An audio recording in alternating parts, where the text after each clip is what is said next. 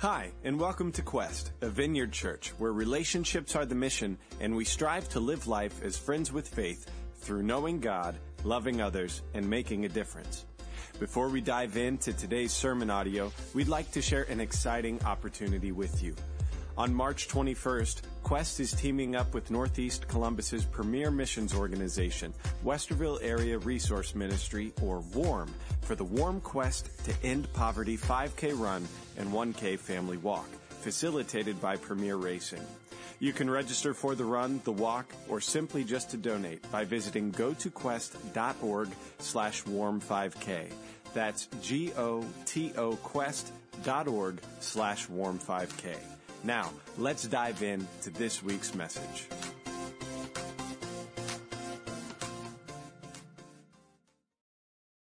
One of my favorite things, and maybe I spend too much time there in my Bible reading, is spending time in the Gospels and the eyewitness accounts of Jesus, because I love looking at not just his words, but his actions, because they impact me so much. His love makes me just want to admire him and meditate on him.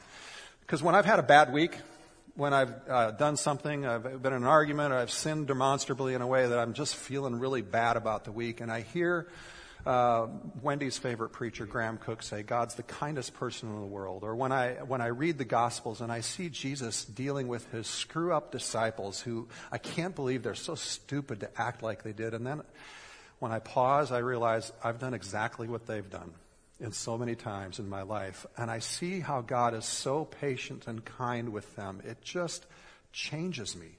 Have you ever felt down in life and spent the time just to go through the stories of Jesus and not only found yourself greatly encouraged, but maybe even experiencing the very kindness and presence of God coming to you, touching you in that moment when you were down? His patience, his faithfulness. See, we talk a lot around here about Jesus as our friend.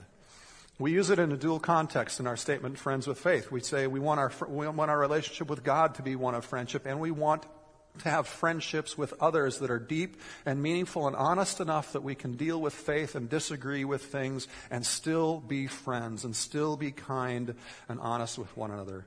And that's what we really strive after all the time. There's so much good and so much right in that. And yet, as I look at much of the church in America, and maybe some of your experience with church and the evangelical church in America, we oftentimes make that friend thing into something more of God as a God who just meets my needs and makes me feel good about life. And it turns our faith into this consumer faith where if God is meeting my needs, I'm okay and I go to church. If I don't feel like my needs are met or if I'm not enjoying it, then I don't go to church, right? And it just becomes this consumer-oriented relationship in our faith all too easily. But there's this whole other side of Jesus in the Gospels and the Bible in general that just comes crashing through as a central theme of who Jesus is and what his life is about. And unless we grasp that idea of Jesus as well and marry that idea with the idea that he is our friend and he's kind and he's constantly patient and faithful and generous, unless we put those two things together, I find myself struggling between these two polar opposites, constantly going back and forth and unsettled and never really living this consistent, peaceful, contented, kind of powerful, joyful Jesus life. The central teaching of Jesus' life is this, and the way he lived his daily life. It's just simply that Jesus is also king. And he talks about this, about the breaking in of his kingdom right here and right now into every day of our lives. And he teaches us that when the disciples ask him how to pray, he teaches them saying, thy kingdom come, thy will be done, right? And where is that will to be done? Is it just to save us for eternity? Is it just to be this nebulous thing in the future? He says, no, it's supposed to start right now here. He says, pray, thy kingdom come, thy will be done in earth, right now, just as it is in heaven. Now, here, in your life, in my life, in your workplace, in your family circumstance, in our government, in everything that we are a part of. What would it look like if God were here running your business, running your home life, running our schools, running the state and federal governments? See, Jesus' central message is always asking this question: what would life on earth look like if God were in charge of things, right? And Jesus spent time storytelling about that. Every single one of his stories is about that theme in some way or some fashion. And he spent time demonstrating for us what that would look like if we were living that by the way he lived. He spent 3 years saying, here's God, and he wants to run things for us. It's time for him to run the show. Now, I realize that especially in today's world, with all the abuse of theocracy going on by ISIS and Iran and all that kind of stuff going on, that we're really scared of that idea of a theocracy, of God running the government and all that kind of stuff, right? We're really scared of that. But the reality is Jesus didn't represent to us a God who was going to oppress or force people into submission to him.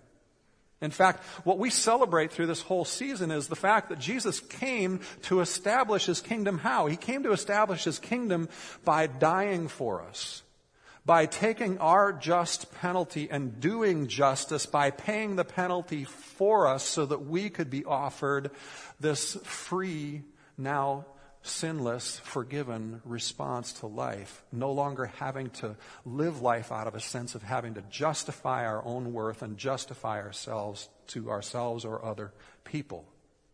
Jesus went around doing good works.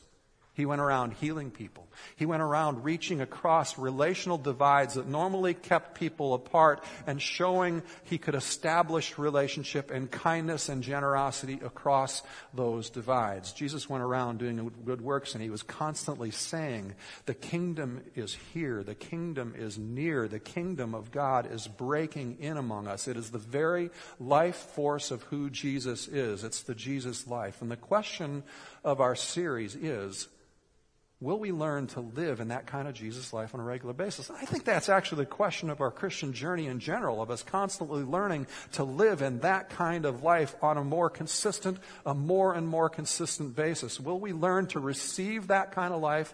Will we learn to live it as Jesus lived it, so that more of God's kingdom will break into our earth and our experience right now as it is done in heaven? Today, the passage we're going to look at captures this interaction between Jesus and his disciples on the evening on the evening of his betrayal. It's right after the Passover meal. The disciples are about ready to leave the upper room and go out into the dark streets of the night to walk to the Mount of Olives, where Jesus will momentarily be arrested and the abuse leading to the crucifixion will begin. And we see in this passage the marrying of the Jesus who is a personal friend and the Jesus who is a king who demands obedience and loyalty. It's a long scripture. It's one of the longest ones we've read on a Sunday morning, so I'm going to ask you to get your focus on and let God speak to you through it, and hopefully I won't lose my way like I did in the first service, have to figure out where I am in it. So here we go. John 14. Do not let your hearts be troubled. You believe in God, believe also in me. My Father's house has many rooms. If that were not so, would I have told you that I am going there to prepare a place for you? And if I go and prepare a place for you, I will come back and take you to be with me, that you also may be where I am. You know the way to the place where I'm going. But Thomas said, Lord, we don't know where you're going, so how can we know the way? Jesus answered, I am the way and the truth and the life. No one comes to the Father except through me. If you really know me, you will know my Father as well. For from now on, you do know him and have seen him. And Philip said, Lord, show us the Father, and that will be enough for us. And Jesus answered, don't you know me, Philip? Even after I have been among you such a long time. Anyone who has seen me has seen the Father. How can you say, show us the Father? Do you believe that I am in the Father and the Father is in me? The words I say to you, I do not speak on my own authority. Rather, it is the Father living in me who is doing his work. Believe me when I say that I am in the Father and the Father is in me, or at least believe on the evidence of the works themselves. Very truly, I tell you, whoever believes in me will do the works I have been doing, and they will do even greater things than these, because I am going to the Father, and I will do whatever you ask in my name, so that the Father may be glorified in the Son. You may ask me for anything in my name, and I will do it. If you love me, keep my commands. And I will ask the Father, and he will give you another advocate to help you and be with you forever, the Spirit of truth. The world cannot accept him because it neither sees him nor knows him, but you know him, for he lives with you and will be in you. And I will not leave you as orphans. I will come to you. Before long, the world will not see me anymore, but you will see me. Because I live, you also will live. On that day, you will realize that I am in my Father, and you are in me, and I am in you. Whoever has my commands and keeps them is the one who loves me. The one who loves me will be loved by my Father, and I too will love them and show myself to them. Then Judas, not Judas Iscariot, said, But Lord, why do you intend to show yourself to us and not to the world? And Jesus replied, Anyone who loves me will obey my teaching. My Father will love them, and we will come to them and make our home with them. And anyone who does not love me will not obey my teaching. These words you hear are not my own. They belong to the Father who sent me. On all this I have spoken while still with you.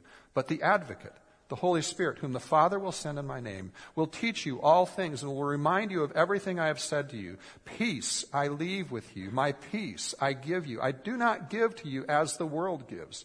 So do not let your hearts be troubled, and do not be afraid. You heard me say, I am going away, and I'm coming back to you. If you loved me, you would be glad that I am going to the Father, for the Father is greater than I. And I have told you now before it happens, so that when it does happen, you will believe. I will not say much more to you, for the prince of this world is coming. He has no hold over me, but he comes so that the world may learn that I love the Father and do exactly what my Father has commanded me. Come now, let us leave.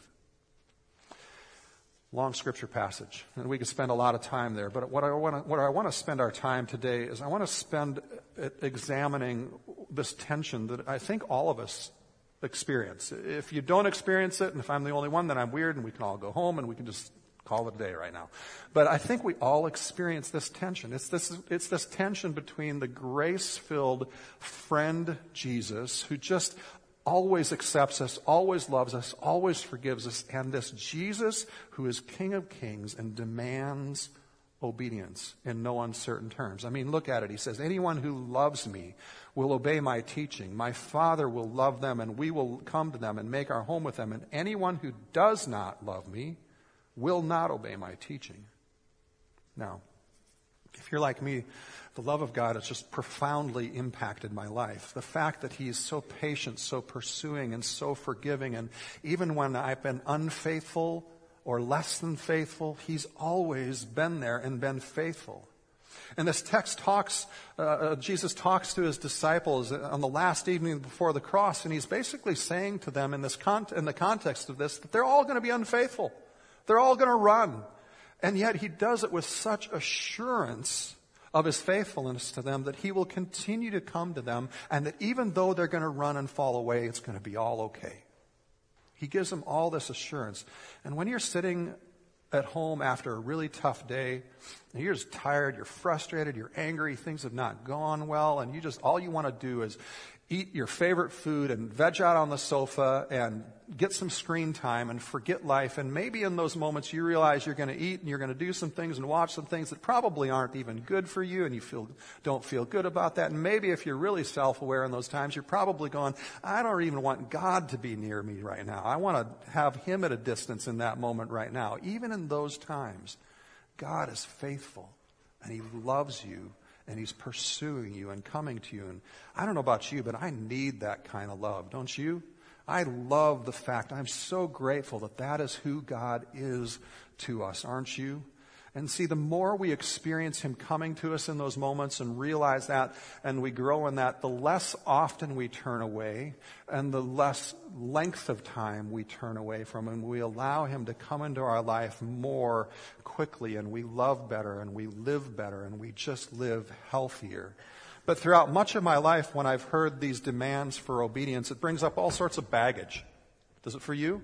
When somebody preaches a message on obedience, does it bring up all sorts of baggage, the feelings of legalistic religion that you maybe grew up in, having to clean up and be good enough to even be accepted to come to church? Or maybe it brings up the ideas of you growing up having to pray certain prayers in order to feel like you were absolved from your guilt and do it a certain number of times. And it just brings up all sorts of feelings. Do you ever find it hard to hear a message on obedience without walking away feeling overly guilty and ashamed, right? Isn't that hard? My hope today is that we can reconcile the friend, the idea of Jesus as friend, and the idea of Jesus as king, the one who asks us in no uncertain terms for obedience, in a way that removes that guilt, in a way that frees us to think healthier and more realistic about our relationship with one another, about our relationship with God, and about what it takes to grow and become more like Jesus and realize what we hope for out of faith in the first place. Now, this has been a really long scripture for today, and I hope you got your focus on and listened really well, because normally I don't read that long, but I really wanted to read the whole text today because I want to tie together some really big picture themes from it. So let me start here. How does Jesus start this passage off? Look at it. If you look at the passage again, he starts it off by asking for obedience in no uncertain terms, but he starts it actually by talking about how sure their disciples' future is. What does he say? He doesn't say it in some abstract way. He says, don't be troubled or fearful. I'm going to prepare a place for you. And this place that we often refer to as heaven in our minds, we would think of that. I'm going to this place to prepare a place for you. And if I go there, I'm sure to come back and take you there with me. See, his demand for obedience is set in the context of a relationship that is absolutely secure. 100% secure. You can do nothing to earn God's love.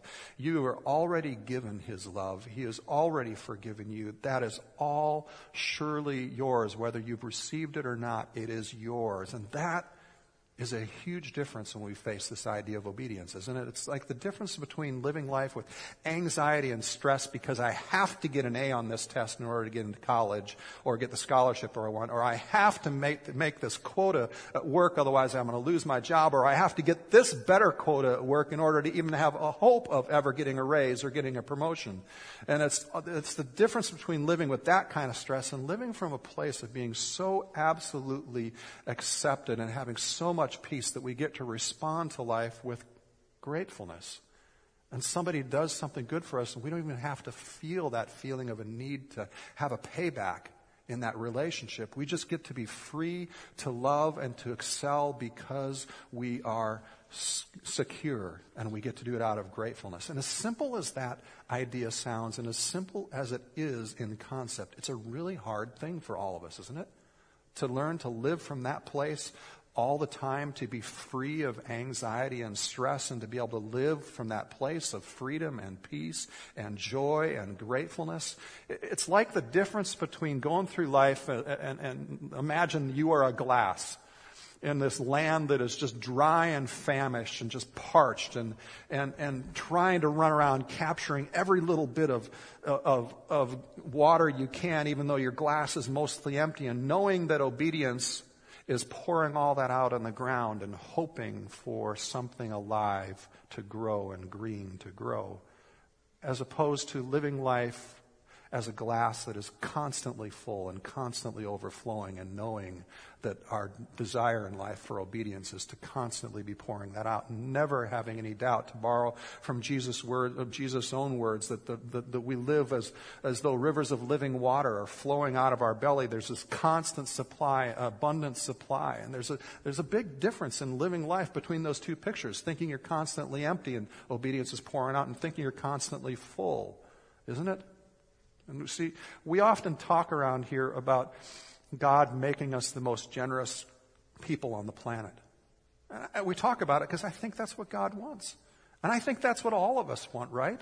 We all want to be the most generous people on the planet with our kindness, with our strength, with our giving, with our forgiveness, with our relationship. When we want to be, all of us want to be generous with our money too. There's no doubt that that's a desire for every single one of us in this room. And I hope that one day, that as we continue to grow in that, we can actually measure in our zip codes right around our church that actual statistical difference. I hope that sometime in the zip codes immediately surrounding our church, we can see in the census reports that we have the highest percentage of giving to charitable works of any zip code in the United States. To me, that would be success. I hope that we can see in the zip codes immediately surrounding us the lowest rates of suicide and divorce, because we are so intentionally generous about giving of our kindness to everyone around us that no one ever gets to that point of feeling the need to do one of those two actions. I hope that someday that we can break generational poverty and see it the lowest in our zip codes because we're so intentionally generous with our patience. That we'll walk with people for a long time until they can break and see life differently as opposed to the generational things that keep them in poverty that they just don't know any better with. And I hope that sometime that we can be so generous with our reputation that we won't have to have everything to always be our own, that we can send out a whole bunch of people to start new churches, and that I hope that all of us in our businesses, we can see people that we raised up and we don't have to feel a need to hold on to them. In fact, we're willing to send them out to start new businesses because we are so generous with our reputation. So we pray about those things. And we ask God to do that kind of stuff through us. And we look and we wait for God to show up and do that. And He's beginning to do that more and more all the time through us. But too often we express our faith by waiting for God to show up. We pray, which is great. And we just say, when you show up, God. But God is basically saying to us through this text, I want you to obey now. I want you to trust my promise that I have already shown up, that the kingdom is here now, and my promise to provide for you now and my promise to provide for you in the future is secure. You see, faith is more than ideas. It's more than just morals. It's more than just waiting for God to show up. Faith is actively engaging life, trusting that the kingdom of God is already here in our midst and breaking in. And even though we may not quite see it all yet, we still act on the assurance that the kingdom of God is here, with our obedience to the King being a reflection of our trust in the power and the presence of God and His kingdom provide for us.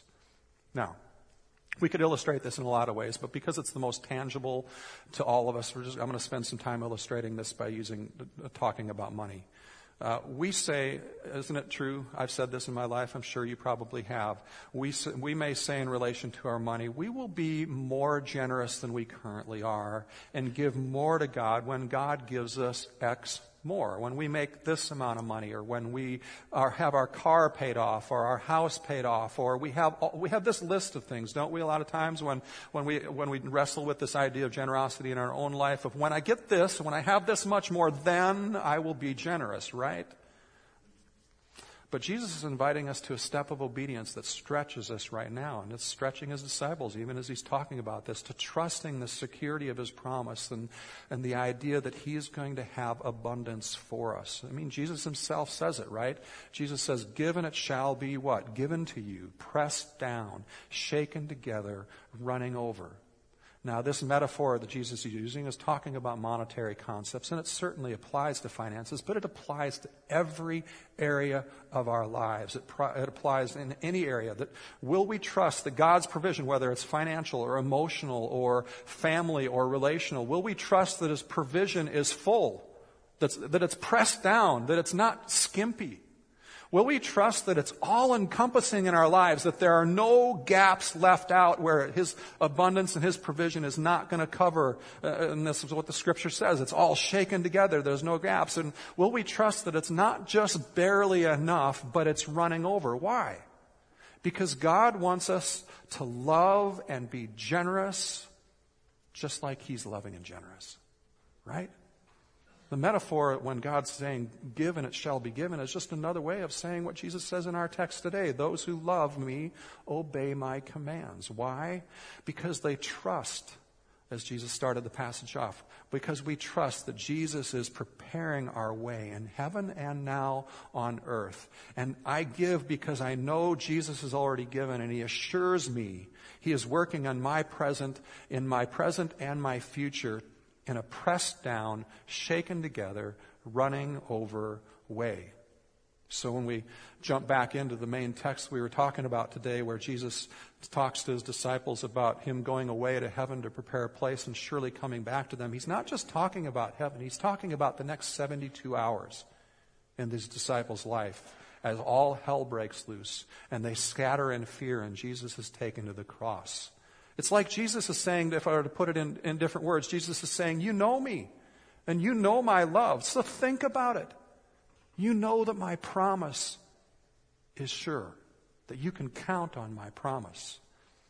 And even though you're going to go through this overwhelming time of difficulty that you're about to face, when you have little faith, such little faith that you're going to run from me and you're going to run in fear, and over the next couple days your world is going to be turned upside down and you're going to feel like you have no strength and no faith. Yet even now, I'm calling you to obey and be generous, even when you have little faith and little courage. Jesus says it elsewhere. He says, whoever is faithful in very little can also be faithful in very much. Now, this is not one of those prosperity messages that says, if you give, you're guaranteed to be rich. What this is a message that says what you're guaranteed is life, is an abundance to accomplish the very, very good purpose that God created you and put you on this earth for. He will provide running over abundance for you to accomplish all the dream that He has built you to accomplish in this life. And that abundance may be viewed as wealthy. I mean, my gosh, look at us in comparison to the world. Every single person in this room is wealthy by world standards. Or it may be like Paul in Philippians, let me just paraphrase, where he says, I have learned to be content in little and in much. And when things are going well and when things are not going well, when things are peaceful and when things are scary in conflict, I have learned to be content because I know there is a wealth of freedom and a wealth of joy, a wealth of peace and abundance for me regardless of the circumstances. See, the reality is, when you look at any study worldwide, the wealthier people get, not everybody, but there's a lot of people when they get wealthier and say, well, I'll be more generous when I get to this level. The studies actually show that the wealthier you get, the smaller percentage of income people normally get. The gift size may be larger than other people, but the smaller the percentage of income, they're actually typically less generous. And God is challenging us to go beyond that. He's calling us to not just be faithful in little now, but to be faithful in much later. And the problem is, a lot of people have wealth today, but they haven't learned to be faithful to God in it. And that's what Jesus is calling us to do, to trust His secure promise in our lives as our friend and as our King, and demonstrate that trust in our obedient action. Do you trust Him in your finances? If so, you will give generously now in life and not wait for the future. And the reality is, Quest, we're doing really good and growing in this. I'm so happy to be a part of this congregation for that. Our giving consistently outpaces growth, grows faster than our attendance. And God is stretching us and teaching us to be a generous people. And I'm so excited about that. And God is teaching us to be generous in our time. We are above average when it comes to other churches in the number of people volunteering both in our church and in the community and giving of our time to make a difference for God. And that is tremendous. We can all grow in that, but God is growing us already, and it's wonderful progress to living this dream of being the most generous people on earth. And we're generous with our kindness toward one another. We don't all agree on stuff, but we've learned to be generous even in our disagreement with our kindness, to stay in relationship and to trust one another. And I have to say, this is the most conflict-free 3 years of church life I've ever had in my whole history. And it's a whole lot of fun, isn't it? To learn to live like Jesus in that. His winsome presence is among us and growing and doing some really amazing good things. And we have grown in all those things, but there's more we can grow. So let me ask you a question. Do you trust His ability to protect you in conflict? Can you respond with obedience to kindly and clearly engage in conflict, whether it's in your business or whether it's in your neighborhood or whether it's in your marriage or your family? Can you kindly and clearly engage in conflict rather than avoiding it? God's word applies here too. Faithful in little, God will make you faithful in much. Now that's just what everybody wants to hear, right? If I'm faithful in this little conflict, then I get to face big conflict, because that's what we all want in life, right? Right? Isn't that, but do you want to bring only a little bit of generational healing to your family? Or do you want to bring a lot? You just want to bring a little? Or would you like to bring a lot? If you want to bring a lot, you have to learn to allow God to make you feel secure enough to overcome your fear of conflict so you'll never say, I fear or struggle with conflict again. And allow God to become that real to you. Do you want to bring great positive change in your workplace? Or do you just want to bring a little bit? If you want to bring great positive change in your workplace and in our community, then you'll be faithful in the relationships and in the business, and you'll be faithful to the business now, even when there's little conflict, even before you have the influence and authority or voice to even address the big conflicts. And God may one day allow you to be the voice that changes those big conflicts and brings peace and prosperity to our community in ways that are amazing and beautiful. And that comes through obedience now.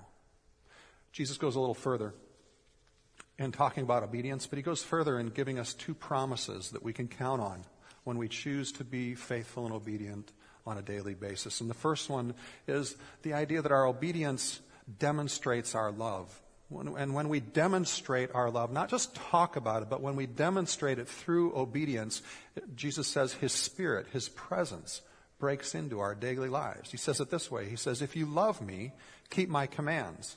And I will ask the Father, and he will give you another advocate to help you and be with you forever. The Spirit of truth, the Holy Spirit, God's Spirit. You know him, for he lives with you and will be in you.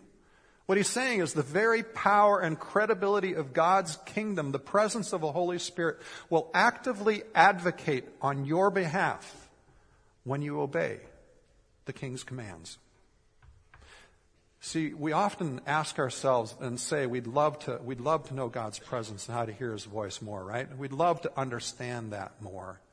We understand that more when we learn to obey what we already know, right? So even if you're here and you're a seeker, even if you're unconvinced in your faith, you're not sure Jesus is who he says, you're kind of here just going, well, maybe I should check out church and maybe this Jesus thing is right or not. Even for you, faith is not just ideas, although it is ideas. It's wisdom, it's understanding, it's knowledge, it's all those things. But faith is primarily about a living in and experiencing the Jesus life.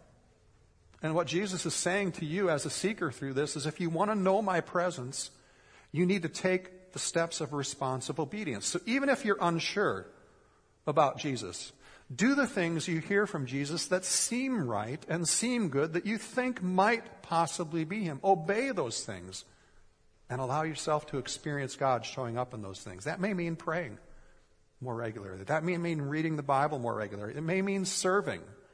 I've used this illustration a few years ago. Sorry if you remember it and you're hearing it again, but it's a good one to ponder again. I used to know a guy and spend a lot of time with a guy named Jim. As a lead pastor, he had started 6 new churches. In one of his churches, they were getting ready to just start their weekend services for the very first time. And he had 2 guys in his church come up to him. And they both came up to him and said, you know, Jim, we know you, we like you, we have a good relationship with you, we like the good you're doing, but we don't really believe in God yet. We don't believe Jesus is really who he says. We're not really sure. We're kind of attracted. We're not saying no, but we're not really sure. And but we know that Jesus at least commands generosity. So we'd like to give to your church, and we love kids, and we know that you don't have a children's ministry team yet. Could we lead the children's ministry for you? So 2 unbelieving guys coming to Jim saying, we'd like to give because Jesus says give. And we'd like to lead your children's ministry. What do you do with that? Well, most churches say yes to the money, right? I mean, who doesn't say yes to somebody giving? But 2 unbelievers leading your children's ministry?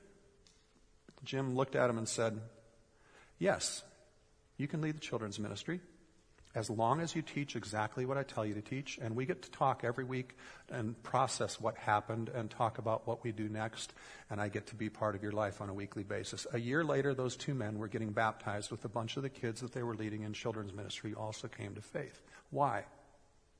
Because obedience to God, the King of Kings, our Creator, when we respond to him with obedience, his presence becomes more and more active and more tangible, and we become more and more aware of him. And the more, see, if you're a seeker, the more, it's more than answers to your questions and all the theological and problem of evil questions. Those are important to understand. But that's not really the main point. The main point, the biggest decision you have to wrestle with is whether Jesus is who he says he is. If he's God, if he's the creator of the universe, it doesn't really matter if our questions are answered or not. If he's the creator of the universe, we know we've got to serve him, right? And we know he's bigger than our questions anyway. Our questions become less important. It comes from encountering God is where our faith comes from. And for all of us, if we want to learn to hear God's voice better, it's as simple as responding to what we know now with obedience and allowing him to show up and see what happens. The obedience of these two unconvinced men in Jim's church resulted in them getting into the middle of where the Holy Spirit was at work and encountering God himself. And Jesus gives us a final promise of obedience, and it says it in verse 12. He says, "Very truly I tell you, whoever believes in me will do the works I have been doing, and they will do even greater things than these, because I am going to the Father. And I will do whatever you ask in my name, so that the Father may be glorified in the Son. And you may ask me for anything in my name, and I will do it." Now, what Jesus is not saying here, he's not saying you can pray for whatever you want and use the magical formula at the end of the prayer of "in Jesus' name" and expect to get it. Right? That's not what he's saying. What he is saying is this: when you truly trust and submit yourself to the King, when you make his mission your primary mission in life and choose to act in obedience to that, then we as a church together, then we as individuals, those who make up Quest, this local expression of the church, together we will do greater things than Jesus has done. What will that look like? Well, I suspect it's going to look like more miraculous healings. We've seen a few of those. I think we'll see a lot more. It's going to look like more baptisms like we're celebrating today. It's going to look like more marriages and families finding healing. It's going to look like more people who are suffering with suicidal thoughts now all of a sudden feeling like life is meaningful. It's going to look like people getting out of debt and people getting promotions at their job. Why? Because we start to manage our money and work for Jesus, not for our own approval or for other people's approval. We start to work for Jesus. It's going to look like God speaking to us and showing us things as we hear his voice, things we couldn't know about some other person, and him challenging us to go talk to them or pray with them. And as we talk to them and them thinking, wow, God knows my thoughts. He knows my heart. He's that close to me. He knows what I'm going through. He must love me. But the question is, will we be, by our obedience, people who express our trust in his good, abundant plan for us today, for tomorrow, for eternity? And will we respond to him both as friend and as king? See, the more we obey, the more we experience the security of God and the depth of our being. The more we experience the depth of that security, the more of an amazing impact we get to have in this life, in our community, in our county, in our families, in our state, in our nation, in our world. The sky is the limit. I mean, think about who Jesus is saying this to. He's saying it to a ragtag group of people who would be running in fear for their lives in a matter of minutes, for days, in just a few moments. They're going to run away, and they're people who didn't have the advantages educationally or socially or economically like we have today, and yet their simple obedience would rock an empire within their generation. What's the limit for us, Quest, if we learn that kind of obedience? See, Jesus is calling us to a long, consistent obedience in the same direction. And that's what leads to a vibrant faith and a vibrant life. What could he do with you and I if we obey in this way and trust him and truly become the most generous people on earth? Let's pray. Lord, we ask that you would do exactly that. Lord, you've placed within each one of us a desire consistent with your will to be generous. It's something that excites us. It's something we dream of. It's something we long for. Lord, would you teach us today to allow your kingdom to break into our world, that you would, through our obedience, show up in our conversation with people, through our obedience to pray when you ask us to pray, to show up and give us answers. Would you just interact with God on your own for a minute and just ask him, what are you saying to me? What's my response to today's message, God? Just ask him that question. Let him speak to you for a moment. Is it trusting his goodness more, or is it a specific step of obedience that you know you need to make?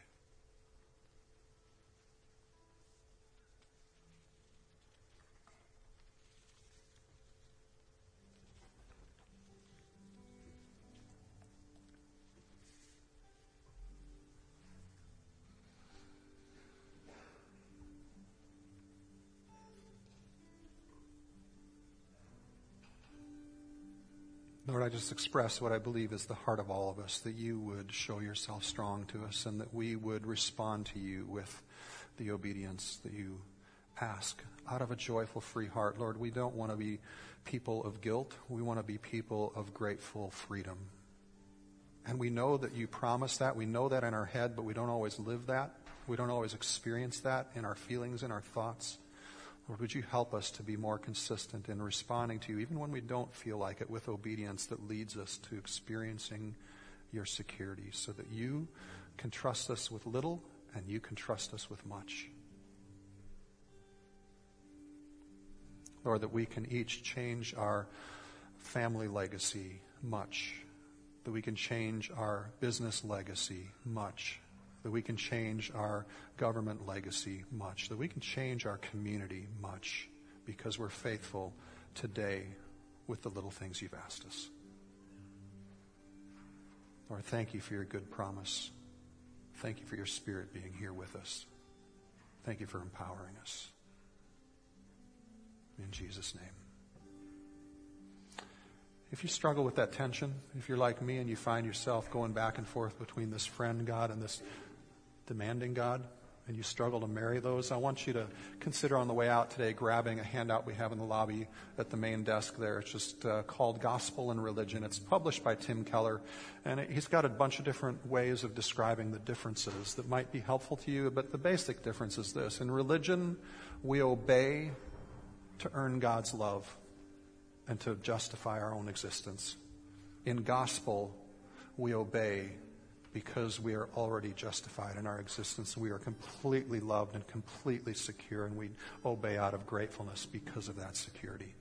Today we get to celebrate people taking the step of obedience. So if you're getting baptized, come on, start coming up right now. We get to celebrate the people taking a step of obedience in baptism. Jesus himself led the way for us in baptism.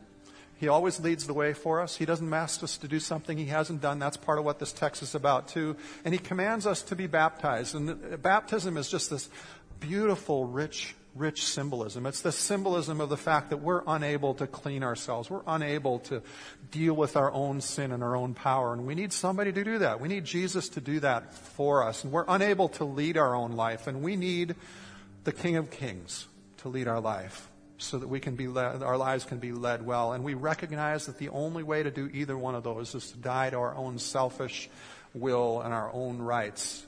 And that's what going under the water in baptism symbolizes. We go under the water to die to our own rights, to trust and surrender to his leadership and his cleansing of our lives. And we come back out of the water new, born again, new creations, and the Holy Spirit comes and rests upon us and fills us and gives us power and a commission. Our whole life is now about making a difference for the King, that his mission is now my mission. And though a number of the people, 3 of the people got baptized in the first, we're going to baptize 3 here, a number of the people that are getting baptized have been following Jesus for a long time and making decisions to follow him for a long time. But we choose to celebrate baptism because we want to allow people the space to make a well-reasoned, well-tested decision before they go public and say publicly, I am declaring I'm all in. But today, we get to celebrate with these people, no matter how long they've been on this journey of getting to the point of saying, I am all in, and I want all God wants for me. I want his mission to be a part of to be my entire mission for my life. So would you join us today as we celebrate these baptisms? And we're going to pray a little bit differently today for those who are getting baptized. Normally, we baptize them and we take them into a back room, and we have some family and friends and prayer people back there to pray for them. We're going to baptize them and then bring them down out front here after the last song and invite everybody here to come and join in praying for them. So let's just continue to worship and enjoy celebrating this momentous time in these people's lives and God's work among us. Thank you, Lord, that you do save. Thank you that you are with us. Thank you that you go with each one of us now, and you bless us. You prepare a way for us. You have abundance for everything we need to accomplish the very good life you've planned for us. Lord, we receive that. In Jesus' name. Go with that today. If you're here today and you would like prayer for anything, healing, anything else going on in your life, just come down and find me. I'll find somebody to pray for you. If all the people who got baptized could come down and spread across the front here, we're going to invite anyone who wants to just come down and be a part of praying for them and blessing them and seeing if God wants to speak to them and just give them an extra blessing even beyond the baptism today. So have a wonderful, wonderful day. Go with God's power and His grace.